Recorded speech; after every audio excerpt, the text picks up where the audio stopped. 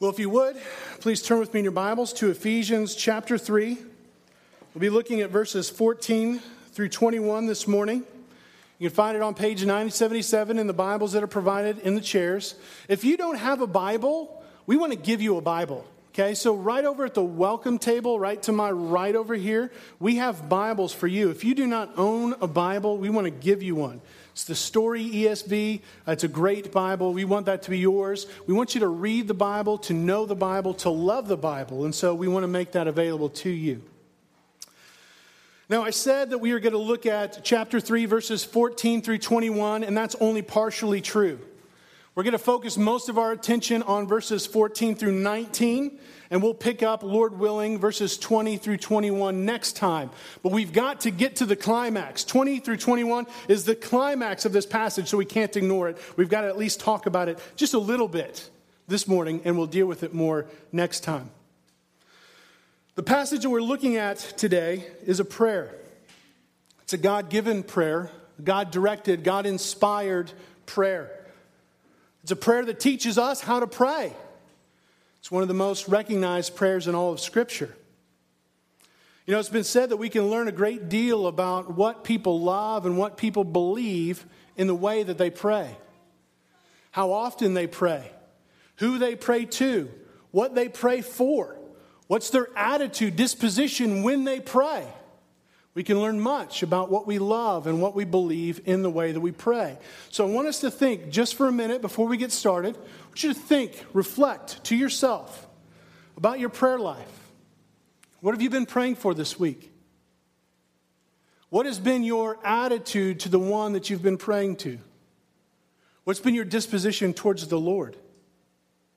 I mean, have you been joyous? Has it been filled with thanksgiving?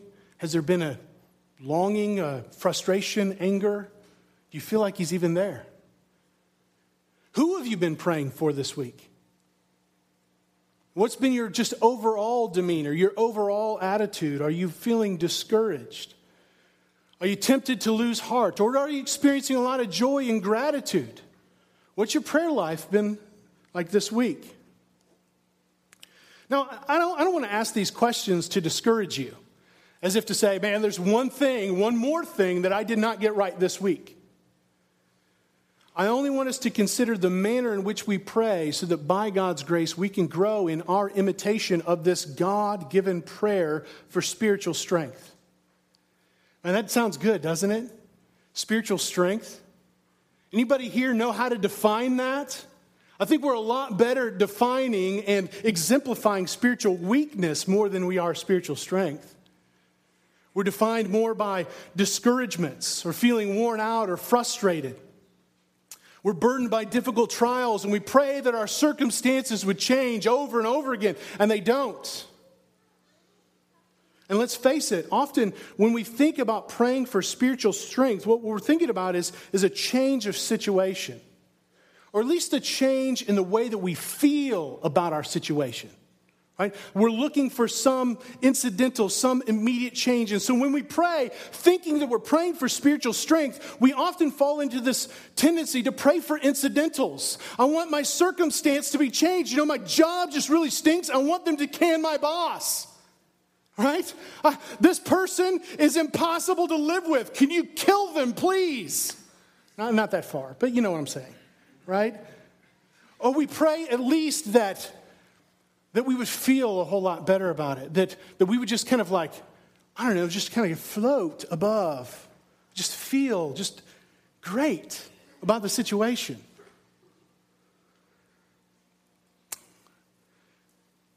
But what we're doing right there is praying for relief. We're not praying for spiritual strength. We're praying for relief. And when God answers those prayers, we thank Him for the relief because He gave us what we wanted. But when He doesn't answer that prayer, we think that He's not there. We're tempted in our hearts, though we would never say it outwardly, to curse Him in our hearts. Or we just forget praying altogether. Maybe not about everything, but maybe about that particular situation. This seems impossible. It's not going to change. Therefore, I'm going to avoid it.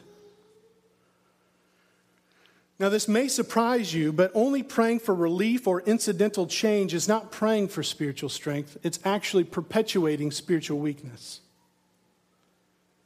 Not that it's wrong to pray for those things. Okay, so don't hear that. Okay, I'm not saying that it's wrong to want incidental change. It's not bad. But if that's all that we're praying for, or if that's primarily what we're praying for, or even if we're praying for it half of the time, we're missing the point of prayer altogether.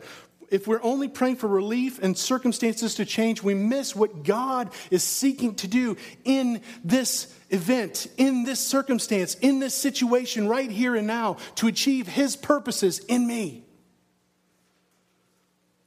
What I want to be accomplished in my prayer is not necessarily that God's purposes would be fulfilled as much as I would experience some glow of euphoria that takes away all of the pain and all of the bad feelings that I'm experiencing, even if it's just for a moment. Just for a moment. Well, guys, do you realize that that's the same thing that drug addicts do? They just use different means. Well, this morning, we will see that spiritual strength doesn't come from praying for change of feelings, change of circumstances or situations, but praying for God's purposes to be accomplished in us. Seeking His intended results. As we in our prayers affirm who God is and what He has done, and we rest in that, and we know that we are confident in God's ability to do and accomplish all of His purposes, we are changed. We are transformed from the inside to out. Not circumstances change, not feelings change, but I am changed. And I become more like Christ. It produces in us spiritual strength, which is God's intended result. God wants us to be confident in prayer and its effectiveness, and so He assures us that praying in accordance with God's nature and purposes will produce God's intended results. I'll say that again. Praying in accordance with God's nature and purposes will produce God's intended results. Notice I said God's intended results, not ours. Growth happens as we pray in a way that is consistent with God's will and God's character. And as we actively depend upon God's nature, God's purposes, God's intentions for us and in us, it will change us from the inside out. It will lead us to greater faith. It will lead us to a more intimate knowledge of His love for us. It will lead us to spiritual maturity, and it will lead us to wholehearted worship to God. So let's see that this morning in our text, Ephesians 3:14 through 21. It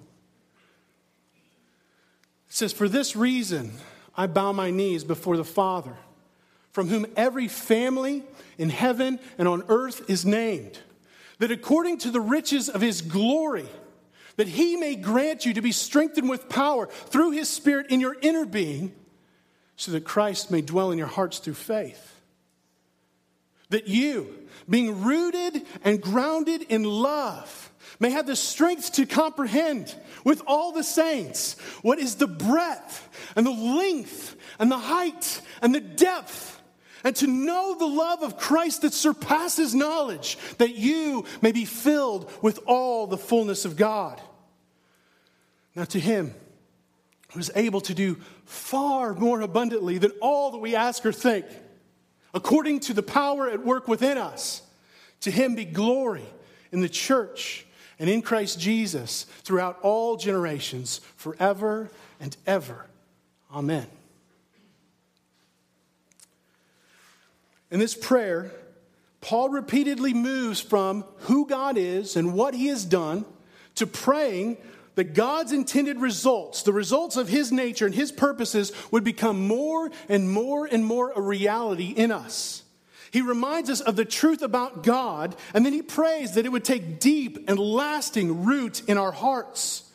And so first we will see that Paul prays that God's abundant grace would produce even greater faith in us, that we move from grace to faith. Overwhelmed by all that God has done for us in Christ, Paul is led to pray yet a second time in this very short letter. He's already prayed in chapter 1, verses 15 through 23. And now he's praying that we would take a hold of all that God has done for us in Christ. He's praying that we would understand, that we would grasp it at the core of our being, at the core of who we are, that we would know what God has done for us in Christ. And yet here he is, just a few paragraphs later, praying the same thing again. The first prayer was focused on this hope, this inheritance, this immeasurable power that is ours in the reigning Christ. And now here he is praying, honestly, for basically the same things. Different wordings, slightly different focus, but basically the same thing. That we would take hold of what it means to be in Christ. Now that ought to tell us just how difficult it is for us to grasp the immensity of all that God has done for us in Christ, that Paul would have to pray twice, multiple times in this very short letter.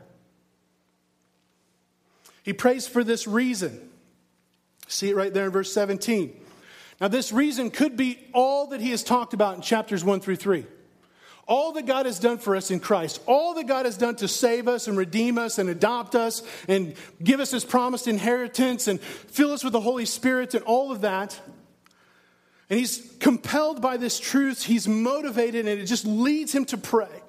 But more than likely, he's praying about everything that he's talked about since the last time he's prayed. So chapter 1 ended with a prayer, so he's probably thinking back on everything that he's talked about in chapter 2 and so far in chapter 3, and now he's praying yet again that truth would take root in our lives.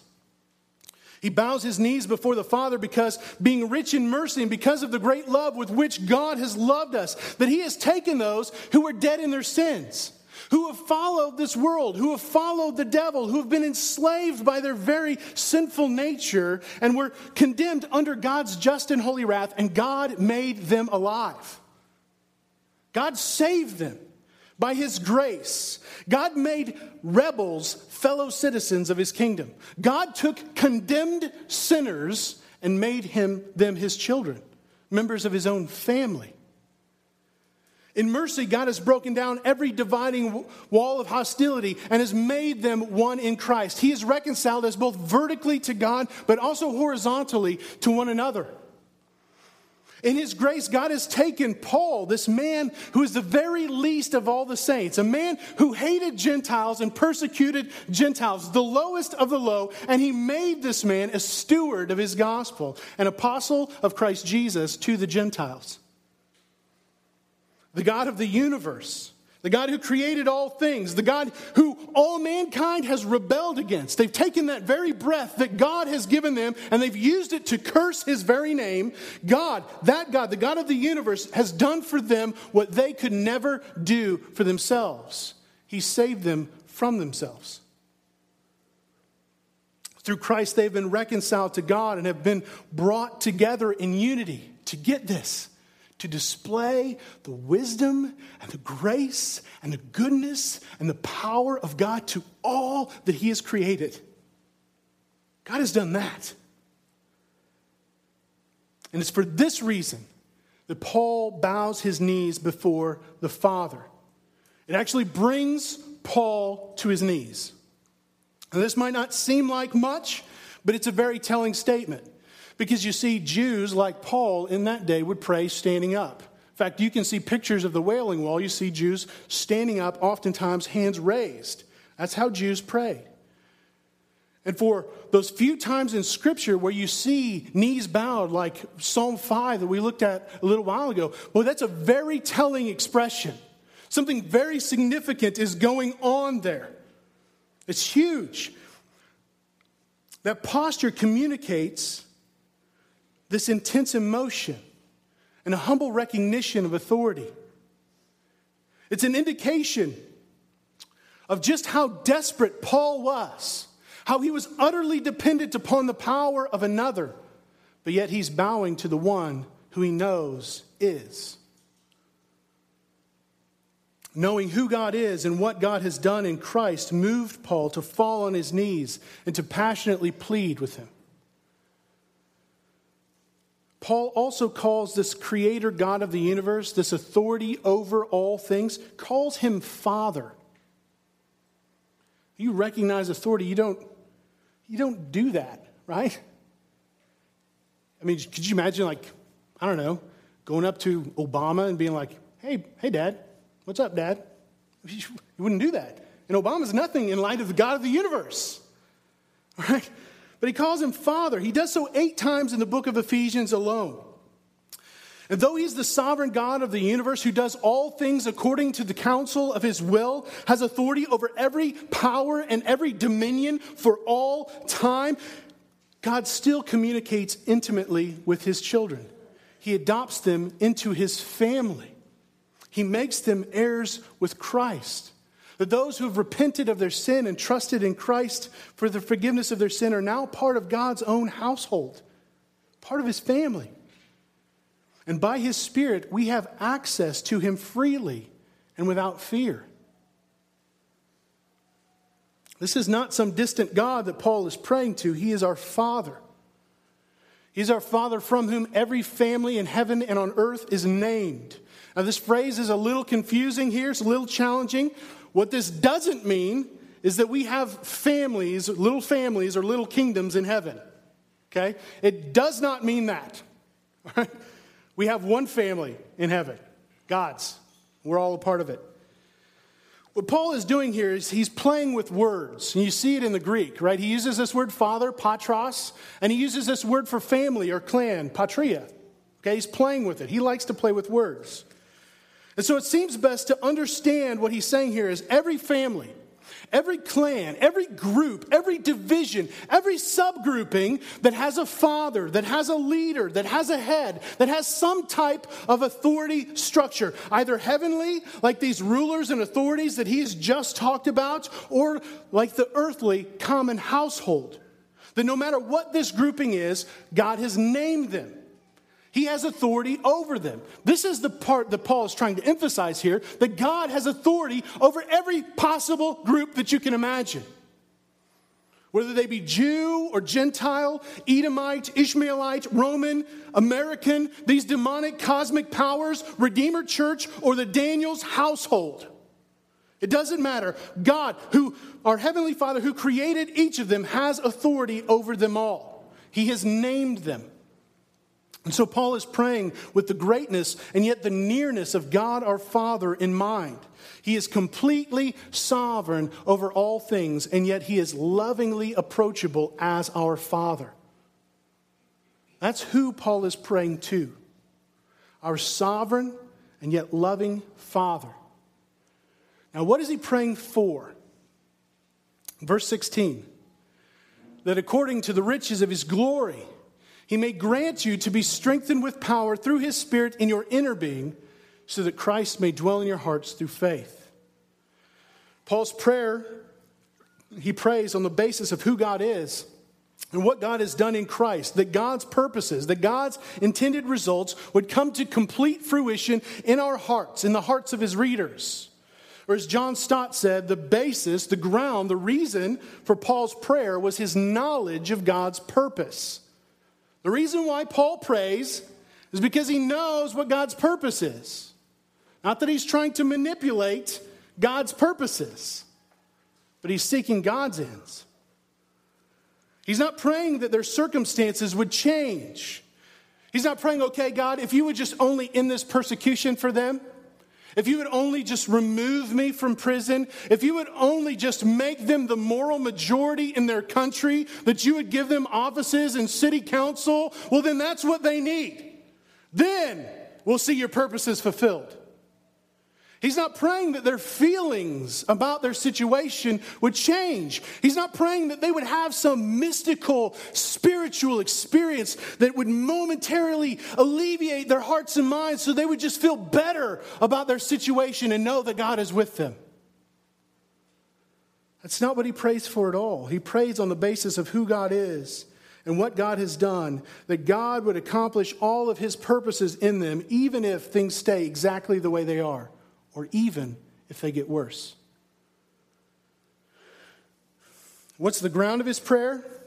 That because of the riches of God's glory, out of the wealth of God's glorious grace, it's founded upon the very nature of God. And what does he pray for? that God would grant you to be strengthened with power through his Spirit in your inner being. He prays that God would give them strength. Literally, he says that God might give you to be strengthened with power. Now, let's ask a question. Let's do a little deductive work here. Why do you need strength? Why would you need strength? You need strength because things are hard, right? Because they're difficult, because they're challenging. I don't need strength to go to bed. I don't need strength to sit on the beach and soak up sun. I don't need strength to push buttons on a remote. I need strength to get out of bed. I need strength to labor and to persevere and to do hard things. Paul is praying for strength because he knows that the Christian life is not easy, that it's difficult, that it's trying, that it will test your very being. He knows that it's not comfortable. He's not praying for their security and for their well-being, that just life would be all happy. He's praying for strength. It will be filled with trials and tribulations, adversities and hardships. Following Christ by faith will be difficult. And so he prays to our Father that God would give them strength. And who knows that better than a man sitting in prison? You know, strength in the midst of adversity, it doesn't come from you. Resiliency in the Christian life is not an innate quality. Right? It's not that Paul is just an exceptional figure here. Well, that was Paul's lot. That was Paul's life, but you know, that's not what God is calling me to. God is calling me to a nice 401k. God is calling me to a nice, comfortable life here in Champaign-Urbana where I don't really have to deal with hard people. See you guys. No. It's not a result of it's not that Paul had some great personality, you know, like I don't know personality traits very well, but it's not because of that. It's not because he's a DI or a DC on the DISC test, right? He must be strengthened with the power of God. It doesn't come from self-will or self-determination. It is given by the God of the universe, a power that comes from the Holy Spirit who dwells in the hearts of men, whose power is given by the Holy Spirit in your very inner being, the very core of your being, your very heart, your very soul. And God doesn't strengthen us by the Holy Spirit outwardly to make our muscles bigger so that we can lift a bus or that we can score a touchdown. But the truth of who God is and the truth of what he has done in Christ is so implanted within our hearts and within our minds that it gives us strength to remain faithful no matter what circumstances or hostilities or trials or afflictions or persecutions or imprisonments we might have to face. That's the strength he's talking about. And as much as we would like for God to give us the superhuman strength of Samson so that we can go out and slay 1,000 of our enemies with the jawbone of a donkey, the strength that God gives us is the strength of Jesus that says, when dying on the cross, "Forgive them, Father, for they know not what they do." That's the type of inner strength that we receive from the Holy Spirit, that we might be faithful to Christ in the midst of every trial. And what is the purpose of this prayer for spiritual strength? So that Christ may dwell in your hearts through faith. And we've already seen that it is God's grace, that it is God's power that saves us. He is the one who blesses us with every spiritual blessing in the heavenly places. He elects us. He adopts us. He redeems us. He forgives us. He unites us together. He gives us inheritance. He gives us his promised Holy Spirit to dwell in our hearts. He is the one who makes us alive. He is the one who unites us with Christ. It is by his grace that we are saved through faith, and this is not our own doing. It's the gift of God. And that even our good works have been prepared by him beforehand that we should walk in them because we are his workmanship. We have already seen that all of salvation, including our faith, is a gift of God's grace. All of it. But what Paul is telling us here in verse 17 is not only that our initial salvation, our initial faith is a gift of God's grace, but that our ongoing, our progressive, continual faith, the indwelling of Christ perpetually in our hearts as we become more and more and more like Him, that is the result of God's power too. That is what God is strengthening us for. That we might live in faith and become more like Christ who lives in us. You see, we don't receive faith so that we can stand at the front door, never moving beyond it. As God strengthens us with His power through His Spirit in our inner being, our faith is strengthened, and we become a home that better reflects the character of Christ who lives in us. You know, when Phyllis and I moved to Urbana, we bought a house before we ever moved up here. Because what we wanted to do is we wanted to load up the truck there in Louisville, and we wanted to come in and we wanted to unload straight into our new house. Now, if any of you were here from the beginning, you know that it took quite a while for our new house to become our home. Right? The walls were and some of them still are, this ugly, flat, builder's beige. Right? We had this one room, actually the room where we meet for our community group now, there's nothing in it but boxes. We didn't have any furniture for it. It was empty. Right? We certainly didn't have anything hung up on the walls. And apart from the grace of God working through my wife, we probably still wouldn't. But you know, over time, gradually, little by little, our house is becoming our home. We've painted. Right? We've got some more furniture. We've finished 3/4 of the basement. We've finally hung pictures up on the wall. And there are toys and books everywhere. Over time, regardless of situations or circumstances, no matter what life has thrown us, whether they be trials or storms, our house has become more and more a reflection of who we are as a family. It represents us now more than it ever did before. Now, it's by no means done, and we continue to work on it. But it becomes a better reflection of who we are. And you know, the Christian life is similar in many ways. When Christ originally purchased the house, your life, the Holy Spirit moved in. But your life wasn't a very good picture of Christ who lived in your house, was it? But as God continues to strengthen you with power through the Holy Spirit in your inner being so that Christ might dwell in your hearts through faith, progressively, little by little, bit by bit, regardless of any obstacle or any storm, that home resembles the nature and character of its owner more and more and more. By God's grace, He gives you more and more faith so that your life becomes a better reflection of Christ who dwells in your hearts. It is God's persistent grace that produces faith in you so that you are becoming progressively more like Christ. That's what Paul means here. And so, friends, let this be a tremendous comfort to you. You don't build the house. You're not responsible to get it all cleaned up and get it all together before Jesus will come in and dwell in that house. Right? It's not that you just need to muster up more faith. I just got to have more faith. I got to have more faith. No, what we see is that faith, salvation, Christ dwelling in your hearts, the Holy Spirit's work on your soul, all of that is the gift of God's continual, ever-present, and powerful grace. He is continually working. He is the one who must strengthen us so that Christ might continually dwell in our hearts through faith. We don't do it. A change of circumstances or feelings on the matter does not produce spiritual strength. God does.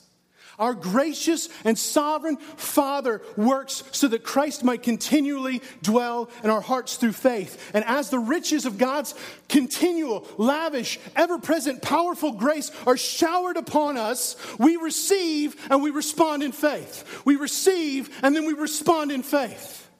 But the power is not ours. The power is His. And so the key to applying this verse is not seeking to fix things.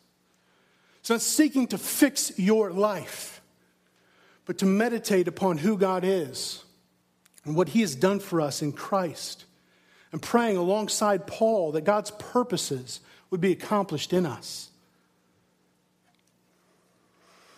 And so faith is the progressive product of God's grace at work in us.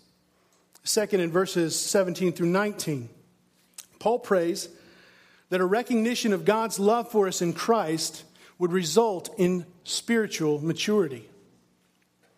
Now, beginning in the second half of verse 17, Paul is building upon his previous request. He gives us the reason why he prays that God, by his grace, would give us strength so that Christ may dwell in our hearts through faith.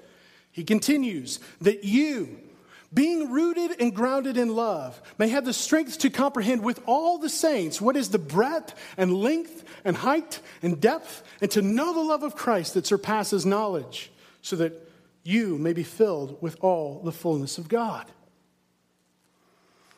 Now, if you are here and you've struggled to embrace the love of God in Christ for you, I want you to pay very close attention to what Paul says in these verses. You feel like you don't deserve the love of God? None of us do. You feel like there's just not enough that you can do to earn or to pay back God's love for you in Christ? Well, take great comfort, because none of us can. It's not something that we can ever earn or deserve, but by his own initiative. Because of who God is, God acted in love towards us. If you look back to Ephesians chapter 2, verse 4, we've gone there many times. We will continue to go there many, many times. It says, but God, being rich in mercy, because of the great love with which he loved us, that even when we were dead in our trespasses, even when we were dead in our sins, even though we were living as rebels, rejecting God, at our core of our being, God made us alive together in Christ. By grace you have been saved. In Romans 5, verse 8, Paul tells us there that God shows, not that God has shown at one point in time, but that God continually shows his love for us, and that while we were still sinners, Christ died for us. And just to make Jim happy, in 1 John 4:10, it says, and this is love, not that we have loved God, but that he has loved us and has sent his Son, his one and only Son, to be the propitiation, the wrath-satisfying sacrifice of God for our sins. God's love for us is in no way dependent upon who we are and what we do, but upon who God is and what he has done for us in Christ Jesus. And this is why Paul says here in chapter 3, verse 17, that you, being rooted and grounded in love. He's saying, since you, because you have been rooted and grounded in God's love. Right? He uses two metaphors here, an organic metaphor and an architectural metaphor, to show us just how deeply secured we are in the love of God. He says, because you have been planted in God's love and firmly secured by his roots like that of a tree, because you have been established and grounded and built upon the steady foundation of God's love, because of God's love for us in Christ, we are like a firmly rooted tree or a well-built home. That stability in the midst of every storm comes from the sure foundation of God's love. That his love is the soil in which our lives take root. His love is the foundation that our life is built upon.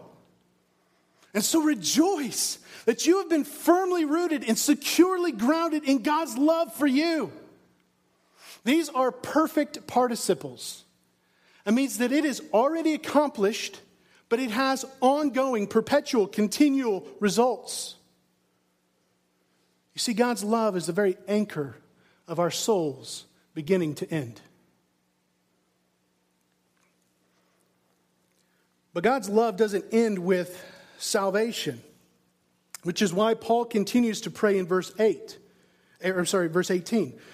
that you may have the strength to comprehend with all the saints what is the breadth and length and height and depth, and to know the love of Christ that surpasses knowledge. Now, an entry-level knowledge of the love of God is not enough. And so he prays again that God would give us the strength so that we would grasp, so that we would comprehend, so that we would truly know in the very depths of our souls, along with all of God's people from everywhere and for all time, the immensity of God's love for us in Christ. Now, I think that this is fascinating because apparently it requires divine strength for us to take hold of the greatness of Christ's love. We can't grasp it by human means. He prays that Christ would dwell in our hearts through faith so that we would become strong enough to grasp it, strong enough to understand. And the picture seems to be here of a struggle to prevail over ignorance or prevail over confusion. I mean, have you ever been confused and you've labored to understand something?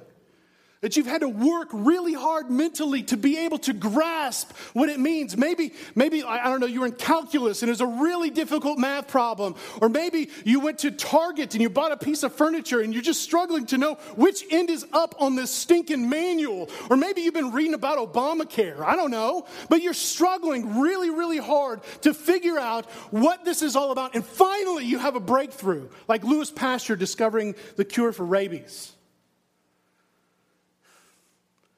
Are you struggling right now to grasp the love of God in Christ for you?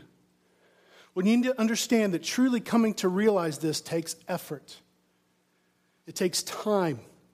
It takes diligence. It takes study. It takes meditation. It takes work. It takes theology. But when we start to get it, when it permeates our hearts and our minds, as it's firmly rooted in our very soul, it changes everything. Paul prays that we would be able to grasp the breadth and length and height and depth of God's love for us in Christ. Now, he uses terms of measurements, but he's not suggesting that we could possibly quantify God's love for us in Christ. Like, oh yeah, I get it. It's yay tall by so long. I get that. I understand it. I can measure it. Now, Paul is building anticipation here. He's trying to communicate the immensity and the vastness of God's love. It's a love that cannot be measured. For example, astronomers believe that the universe is 48 gigaparsecs wide, or in layman's terms, 156 billion light years across. That measurement is lost on us, right? We can't grasp that. We can't comprehend what that is. 48 giga what? I think I learned about that in Star Wars. They didn't make that word up, apparently. But you know, we can go out in the dead of night and we can look up at the stars, knowing that each star, some of those, so many of them, maybe as big as our sun. And we get an idea of just how really, really big the universe is. We can go to a planetarium and we can look through telescopes at the universe beyond what the eye can see. We can study pictures of the cosmos in books. Maybe we might even be able to just take a ride out on a rocket ship and we watch the earth disappear into the blackness of space, and we begin to realize, we begin to start to comprehend, however small, just how big the universe is. But the love of Christ is bigger than all that. He prays that we would know the love of Christ that surpasses knowledge. Paul is praying that we would be able to know what is beyond knowing.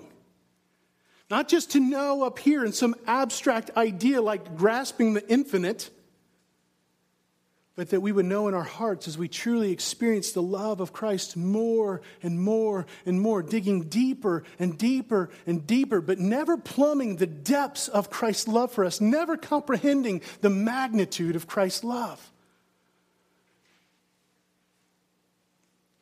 Peter O'Brien said of this text that no matter how much we know of the love of Christ, how fully we enter into his love for us, there's always more to know and more to experience. And the implication in light of the following words is that we cannot be as spiritually mature as we should unless we are empowered by God to grasp the limitless dimensions of the love of Christ.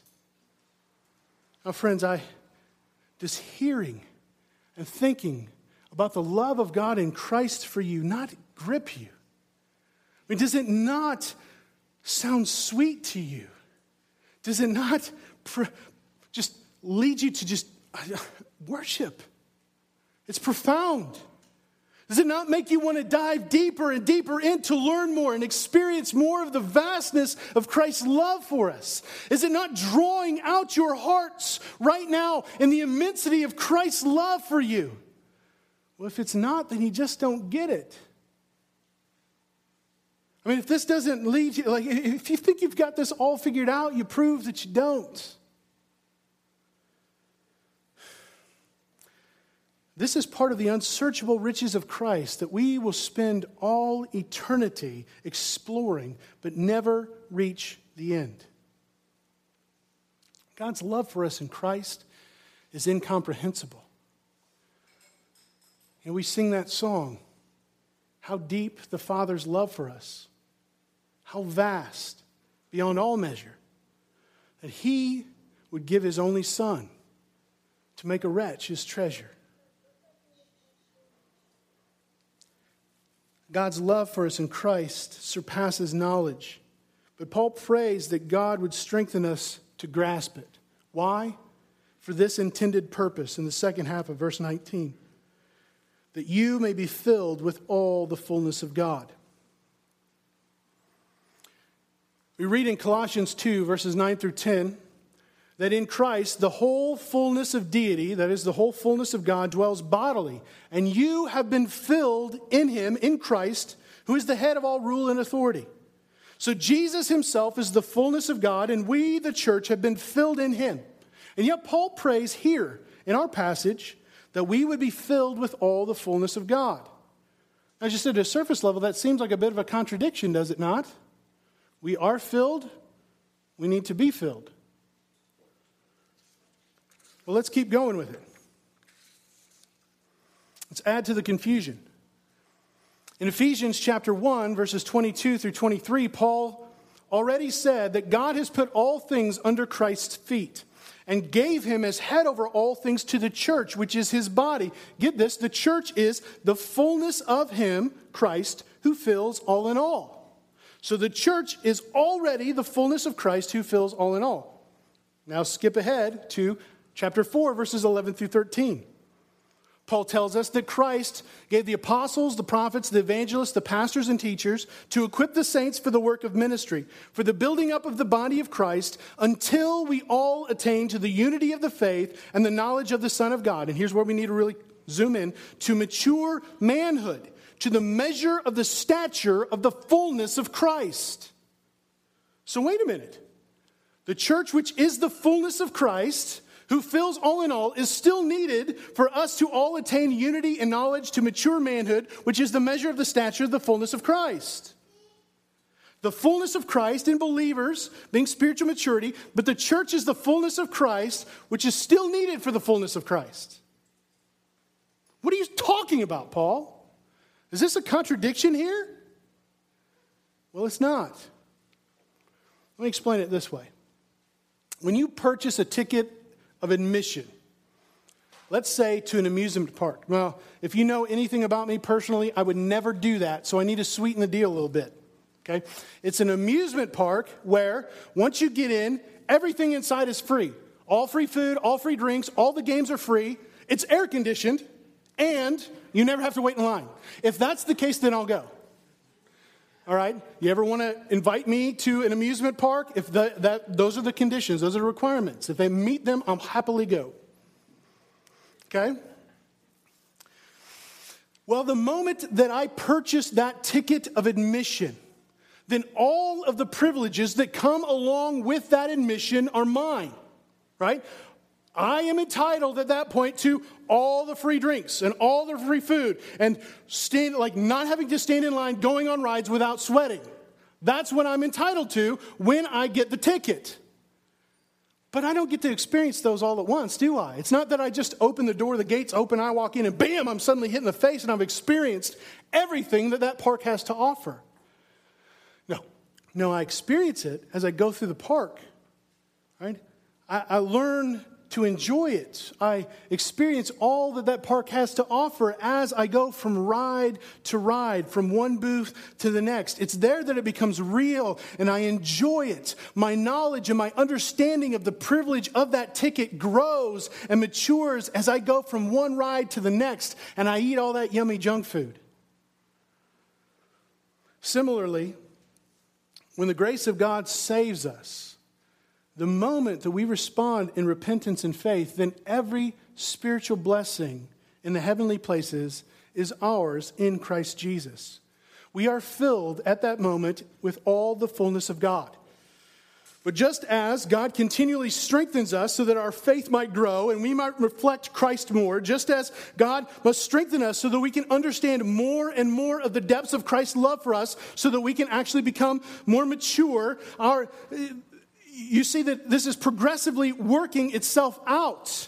That the goal of this progressive faith and this increasing knowledge of God's love is to help us to take hold and to actually become what we now are in Christ. Yes, the church is the fullness of Christ, but we're still figuring that out. Have we got that figured out here at Redeemer Church? Are we the fullness of Christ? Yes and no. We still have much to learn. We still have much to experience. He's calling, though the church has declared the fullness of Christ, that's our identity, yet Paul prays that we would live in light of that identity, that we would become who we really are, spiritually mature, being filled unto all the fullness of God. Holy as He is holy, perfect as He is perfect. This is the work of God, not us, that we would fully experience Christ. A full experience that we will only have when Christ finally returns and unites all things in heaven and earth on Him. But until then, we pursue it. We pray for it. We long for it. We drive for it. We move towards that end. We experience what it means to be the fullness of Christ. And that's not as individuals. That is as the church. Now, we can't think of applying this passage without at least glancing at the climax of Paul's prayer. And though we are going to deal with it exclusively next time, we want to join Paul in this prayer of praise. You see, not only is God's grace increase and sustain our faith, not only does He strengthen us for a deeper understanding of the immensity of Christ's love so that we would grow to spiritual maturity, but finally, understanding the greatness of God's glory compels us to worship. Knowing that all of salvation from beginning to end is all of grace, Paul gives praise to God. He says, now to Him who is able to do far more abundantly than all that we ask or think, according to the power at work within us, to Him be glory in the church and in Christ Jesus throughout all generations, forever and ever. Amen. You know, when we realize who God is and all that He has done for us in Christ, how He is not only provides us entrance into Christ, but progress and perfection in Christ, then the only fitting response for those who have been redeemed, those who are being sanctified, and those who will one day be glorified is worship. We let our hearts sing, not just when we gather here on Sunday, but all the time. Praise to the Lord who doth prosper thy work and defend thee. Surely His goodness and mercy here daily attend thee. Ponder anew what the Almighty can do, if with His love He befriend thee. So what do we do with this passage? We pray in accordance with God's nature and purposes for His intended results to come to completion in us. We join Paul in this prayer, not asking for relief from struggle, but that God would be using whatever circumstance, whatever situation we find ourselves in to accomplish His purposes in us together. Remember, Paul is praying this from prison, and yet he knows that God is using his imprisonment for the glory of God and for the good of his people, Paul included. Let's meditate. Let's think deeply about who God is and what he has done for us in Christ. And rather than pursuing our own purposes to the exclusion of God's, may we align and conform our purposes to his. And let us pursue that by his grace. Let's give ourselves to the things that would lead us to greater faith, to a greater comprehension of the vastness of Christ's love, that would lead us to spiritual maturity, to be filled unto all the fullness of God, knowing that it's going to be hard work, knowing that it's going to take time, a lifetime, that it's going to be difficult, and that we need God's strength to do that. I mean, practically, that could look any number of ways. I mean, if this is for the church, step one is, are you a part of the church? Have you come to faith in Christ? Is that being represented and manifest visibly in your life because you are committed to a covenant body? Well, maybe you are, but you just need to get more involved. Maybe you just need to, or in the process, but you need to get involved in a community group. You need to live your life well with other people. Maybe you need to do the hard thing and really open yourself up to accountability, and so you join a life transformation group. Because you want to see this text bear fruit in your life. You want to reach spiritual maturity, and you know you need brothers or sisters that can point you to that and ask you hard questions and hold you accountable. Maybe that's regularly spending time in word and prayer. Maybe that's seeking just to understand more what all of this means. And so I need to invest. I need to study. I need to work hard. Maybe that's joining, coming to one of our foundations courses so you can learn more about the Lord.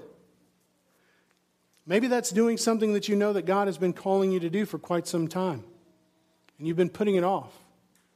You've been afraid to commit. You've been unwilling at this point to do the hard thing. What is God calling you to do so that by his ever-present grace you might be transformed into the likeness of Christ from one degree of glory to another?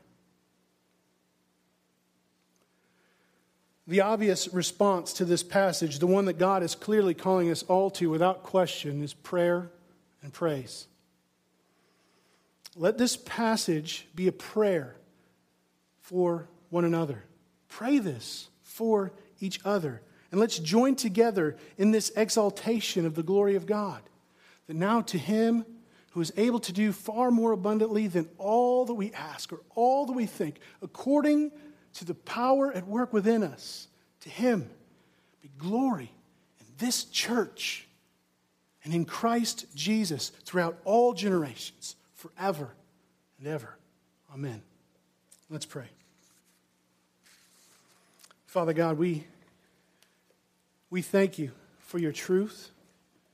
We thank you for this reminder that the Christian faith, that the Christian salvation, that progress in faith, that the culmination of faith as being filled with the fullness of God is not about us, but it is your work in us.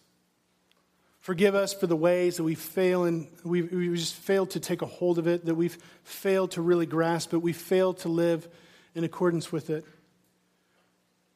But I pray that we would be this morning overwhelmed by your grace in Christ, that we would be overwhelmed by the love that you've shown us in Christ, that we would be overwhelmed by your power and your glory, so that we might receive and respond to greater faith, to maturity, and to worship. Lord, help us to worship Christ now in spirit and truth. It's in Jesus' name I pray. Amen.